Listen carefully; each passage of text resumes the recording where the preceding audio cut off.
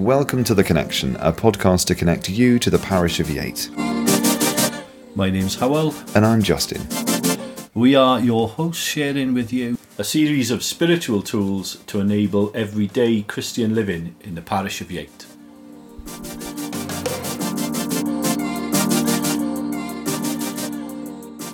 So, on this episode of The Connection, we discuss what type of literature is in the Bible. I get Justin to do a Bible quiz. We try and make a pop song, quite literally. And we discuss what the creation hymn in Genesis 1 is about.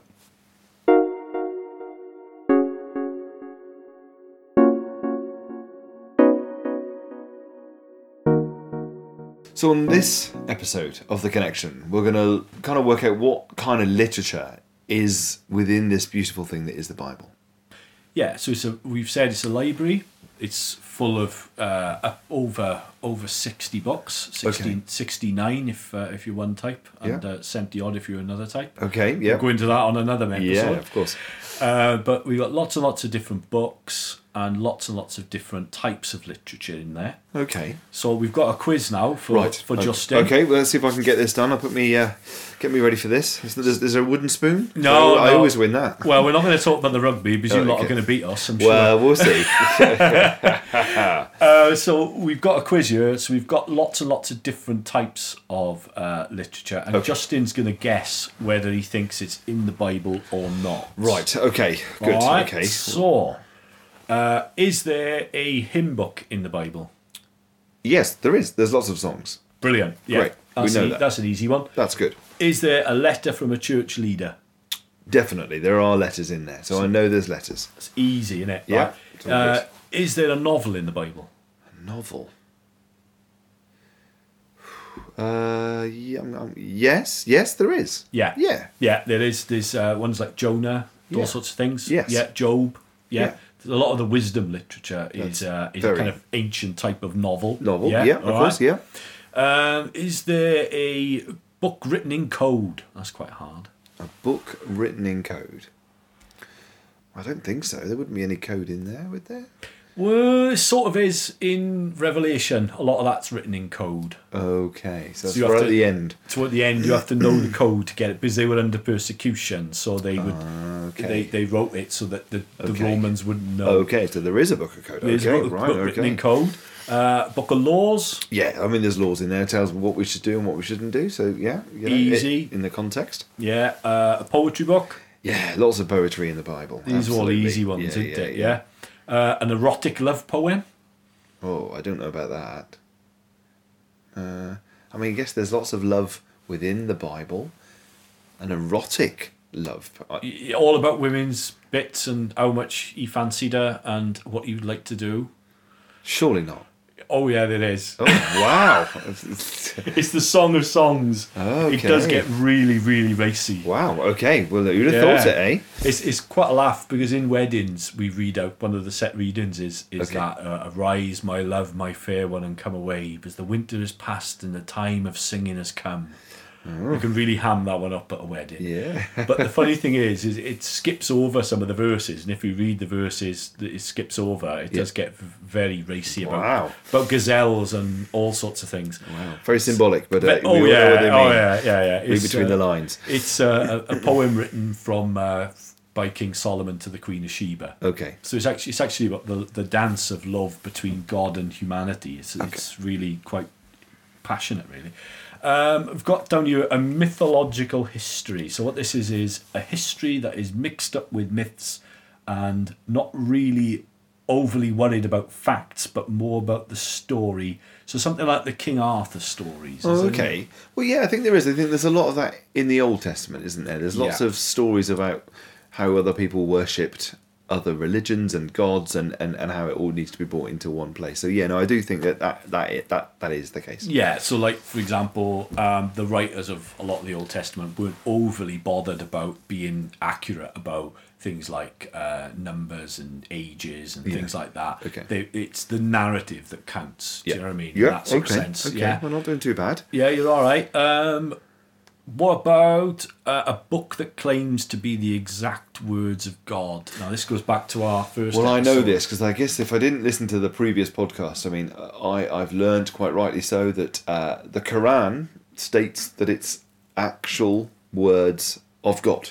But we know that the Bible never states that. It is all in different contexts. So you're right. There's nothing in the Bible that it actually claims that it is exact words of God. Exactly. So the Bible is people's experiences of God speaking to them, and their interpretations, and their stories of God interacting with them. Yeah. It's not it isn't written down by God's secretary in that sort of sense. Yep. Okay. So and finally, a modern science book.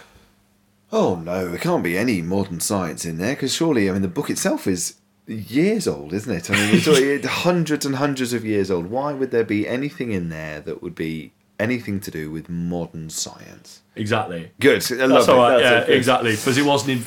It's the same question as why aren't there any mobile phones in the Bible? Well, that's it, isn't it? Because they weren't invented yet. However, I guess you could argue there were components within the Bible that has influenced modern science, isn't it? Well, that's a whole podcast in itself. Yeah. So is this one of the main reasons that we in the West, in Europe, and in the Islamic world went about the scientific revolution is because they were influenced by this idea of God making an orderly universe. But I'm not going to get carried away. No, that's another podcast for another day for you scientists in the world. Okay, good stuff. Lovely. Well, there we are. So we've established that there is quite a lot of different themes that are a bit curveball at times that feature within the Bible. Yeah, but what you can do is break it down into three central themes, really. Three central types of literature. Okay, which makes it a bit easier. So we kick off with what then? So what's our first?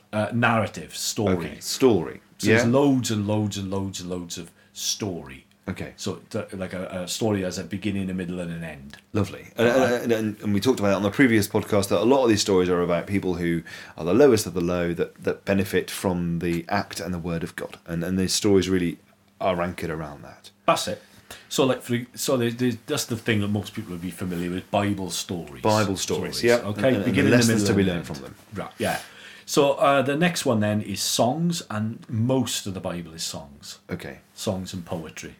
Okay, so I mean, there are definite songs, isn't there, within that you can define. You can go in the Bible and see many songs. And as well, the other thing is sometimes in Bibles it's quite handy because what they do is they put the type of a song in sort of they align it in the centre, so it's aligned differently to the rest of the text. So as you read it, sometimes you'll notice it's in a block, and then there'll be other bits which it's actually like centre aligned, and in little paragraphs like a poem. So I've just opened the Bible now and I'm looking at Genesis.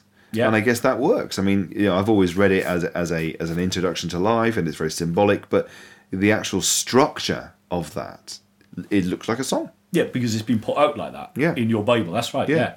So the final bit is discourse. Now what this is a kind of like legal literature, theoretical literature. So it's a kind of an argument. So a series of ideas that have a logical flow to them. Okay, so great examples of that, I guess, is the apostles. They were all challenged to write letters and to write. And the Book of James, for example, it's all about how we should act in a logical format. Exactly. So all the letters are set out in that sort of. It's like a logical argument that James or Paul or whoever else is actually setting out to say, this is how you should live your life, and this is why you should live your life like that.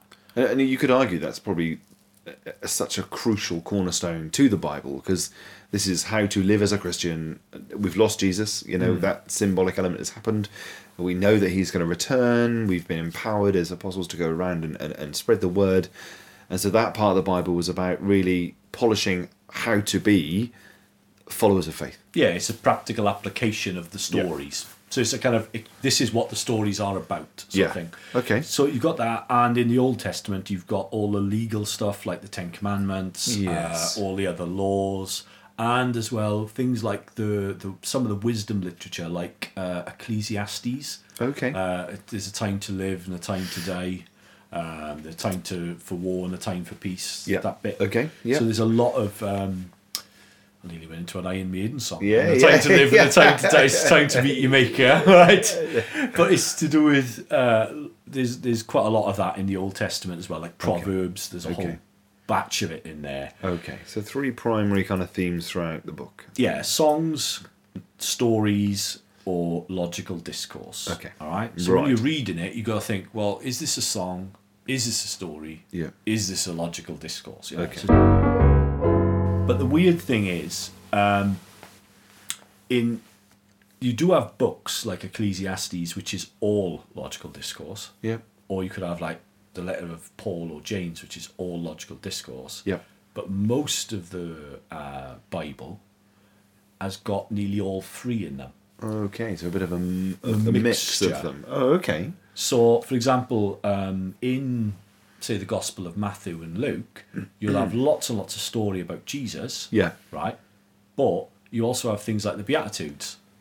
Okay. Blessed are the poor in spirit, for theirs is the kingdom of heaven. Yeah. Blessed are the meek, for they shall inherit the earth. Okay. So what that is poetry, which is put in to a story, because it's Jesus a lot of time in his teaching taught in that way of poetry, like the Beatitudes. Yeah, well, it's easy to remember, and it's an attention grabber, isn't it? You know, there are many stories of either speaking to the few or to the many, and if you've got a big audience, you've got to keep them engaged, haven't you? And that's a really good way, using poetry and flow to the story or to the teaching. That's right. So, and even in the Gospel of Matthew, you've got a bit of logical discourse where you have Jesus' family tree, which is, if anyone wants to ask us about that, it's a nightmare.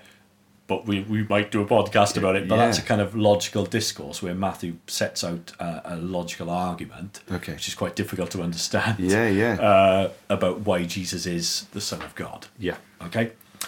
But the easiest one to get to would be Exodus.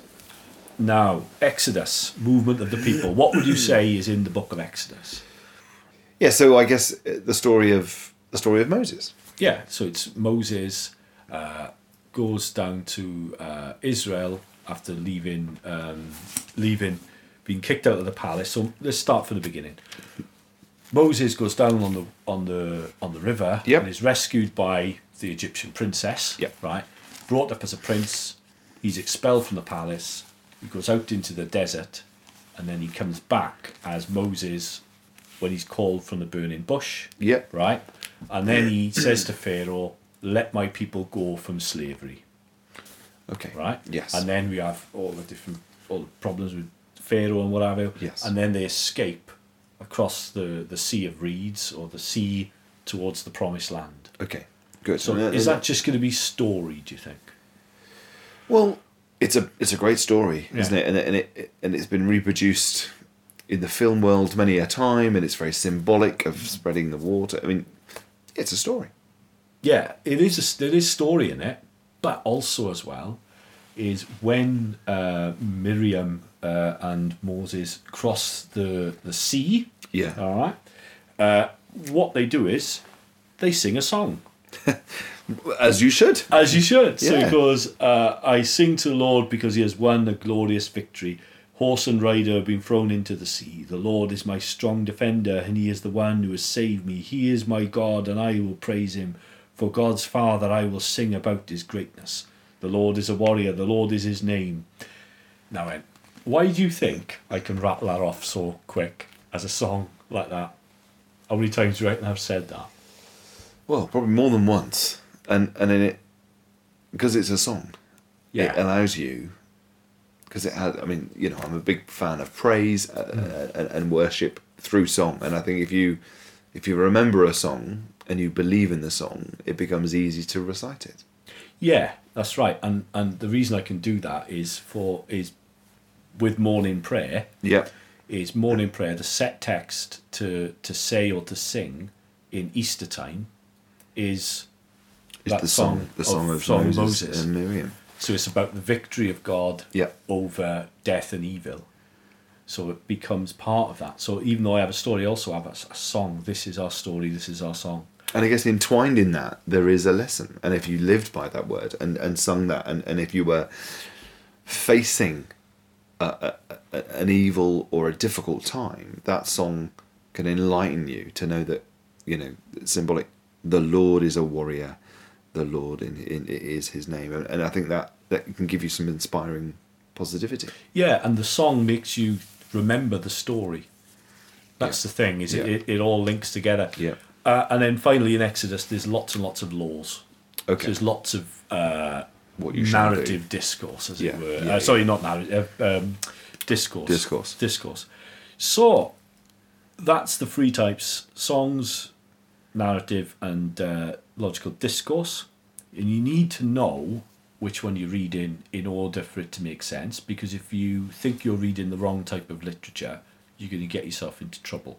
Okay. So what we have now as a challenge is we've got a piece of literature here for Justin to read. Okay. What you have to try and do is take that one as Right. if it's logical discourse. Okay, All right. right. Okay, so do you ever feel like a plastic bag drifting through the wind, wanting to start again? Okay. Do you ever feel like that? Well... What, literally? Well, no. Okay, do you ever feel so paper thin, like a house of cards, one blow from caving in? Okay, right. You don't literally feel like that ever? No, well, no. I guess I don't. Not literally? Not literally, no. You're just gonna ignite the light and let it shine. Just own the night like the 4th of July. That doesn't make any sense at all. What's that? 'Cause baby, you're a firework. Come on, show what you're worth. I'm really lost now. I don't know how I can learn from this. So it's not really making a logical argument, is it? Not at all. Not at all. It's, no. And a story? What's the story going on there? That there isn't one, I don't think, other than I shouldn't ever feel like a plastic bag or feel paper thin. Or What's the next line? that one there. Yeah. Make go ooh ooh ooh as you shoot across the sky. Yeah. It's a bit weird, isn't it? I'm not a firework. No, you're not a firework. No, you're not going to go and blow somebody up like a firework, are No. you? But I mean, the Gospel of Katy Perry and the song that is Firework, I guess I can't get much from this song. No, that's right. No, so, but if I know it was a song, I kind of, yeah. You know, exactly. So that's from Katy Perry's Firework, which was a big hit about 5 or 6 years ago. It now, must maybe have been. a bit It more must than have been. that. Yeah. And can we play any of it without it being copyright? I'm sure we can play a little bit. I swear we probably could. We probably could. Insert pause. See, there we are. There we are. We've got the tune in our We've got heads the tune now. and everything now, haven't we? We've got the video of her shooting fireworks out of it. It's all there. See, it sounds so much better, doesn't it? It does. You're no Katy Perry, are you? No, I'm not. Far from it. But that's a song. That's a song. So we know it's a song in our culture, Yeah. because we might have come across it on the radio, seen it on the telly, whatever. Yeah. But the other reason we know it's a song, because in our culture, all songs have a verse and a chorus. Well, most songs have a verse and a chorus, but also songs rhyme Okay. in our culture. Yeah. Right? Yes. Now, if you go to other cultures, songs don't have to rhyme. No. Right? Yeah. But they'll have a different type of structure. But Yeah. they'll have this verse, chorus. So if we imagine that, say, in 1,000 years or whatever, we found a copy of Katy Perry's Firework in a drawer or something, right? And we tried to read it. Yeah. If we didn't know the only way we'd find out what type of literature it was would be to compare it to other types of literature around the same time. Okay. To see, innit? To give it some context. Exactly. So you'd say, well, you do that, and you'd say, okay, well, Katy Perry's Firework, it rhymes, it's got a verse and a chorus and a verse and a chorus. Yep. And it doesn't seem to make any logical sense. So therefore, it must be a song because it's similar to Coldplay song or whatever. Yeah, absolutely. and Which again have some weirdly obscure lyrics, but they work because it's a song and it rhymes and it links. Exactly. So you'd only get the true gist of it when you've done that. Apply. Yes. Yeah. So now what we're going to do is have a think about Genesis chapter 1. Okay. Which is the most misunderstood chapter in the whole of Scripture. Okay, yeah. Right, So we'll go back to the Bible Bible again, back to Genesis chapter 1. So let's have a look now. We have, in the beginning, God created the heavens and the earth. Now the heavens were a formless void, and darkness was over the face of the deep. And the Spirit of God was hovering over the waters. And God said, "Let there be light," and there was light. God saw that the light was good, and he separated the light from the darkness. God called the darkness night and the light day. And then there was evening, and then there was morning, the first day. Okay. Let's have a look at this. And God said, "Let there be an expanse between the waters separating." So let's jump down a bit now to another verse. And God said, "Let the waters under the sky be gathered up in one place." And later on in the chapter, and God said, "Let there be lights in the expanse of the sky." So you can see, if you look at it properly, there's definite patterns in there where it says, and God said, "Let there be." Right? And it's always about separating chaos into order. So it's about putting things in their place. Light and darkness, day and night, land and sea, heaven and earth, that sort of thing. And it's got a chorus as well, which is, evening came and morning came the first day. Evening came and morning came the second day. And it keeps repeating, doesn't it? Putting it into the context of where we are in the whole process. That's it. But yeah, absolutely. And there was evening and then there was morning on the first day, second day, third day. So how we know that's a song or a piece of poetry is we can compare that to one of the Psalms, and we notice in the Psalms they have the same structure where they would have, a phrase that repeats itself all the way through. When the other songs in the Bible, they have like phrases and structures, phrases and sentences that repeat itself. It's called parallelism, if you want to be flash. Right? That's why you're the vicar. Oh, well, I always remember that because a friend of mine told me once, and I thought, oh dear. But so basically, what we need to do before we begin anything is know precisely what type of language we're using, what type of literature, because what Genesis 1 is actually trying to say in poetry is that God is a God of order, right? And he puts things in a logical order, right? And because you can't have one without the other. You can't have one without the other, And he brings about this logic through his word. He says, "Let there be." So through speaking the word, he brings order. Okay, that's what, and orders to do not just with how can you say, not just with the universe around us, but also to do with morality, which is a big Jewish idea and Christian idea, because the moral law follows on from the physical law. If you see it. So that's why it's don't work on the seventh day, because even God rested. So it doesn't mean that God literally rested on the seventh day. What he's actually saying is that the order of the laws of the universe are set, as are the moral laws of the universe. So it's that thing about, how do we know it's wrong to punch somebody in the face? We just do. Because it's a moral law. It's a moral law. That's which is set, which you can't change. Wow. If that makes sense. So that's the type of literature in the Bible. Those three things: stories, songs, and logical discourse. And if you buy a study Bible or a good Bible with an introduction to the book, it should tell you what type of literature you're reading before you start. So don't pick up the Bible and start reading it. No, you've got to know the context. You've got to know what you're reading and then it actually becomes far more alive than what you had.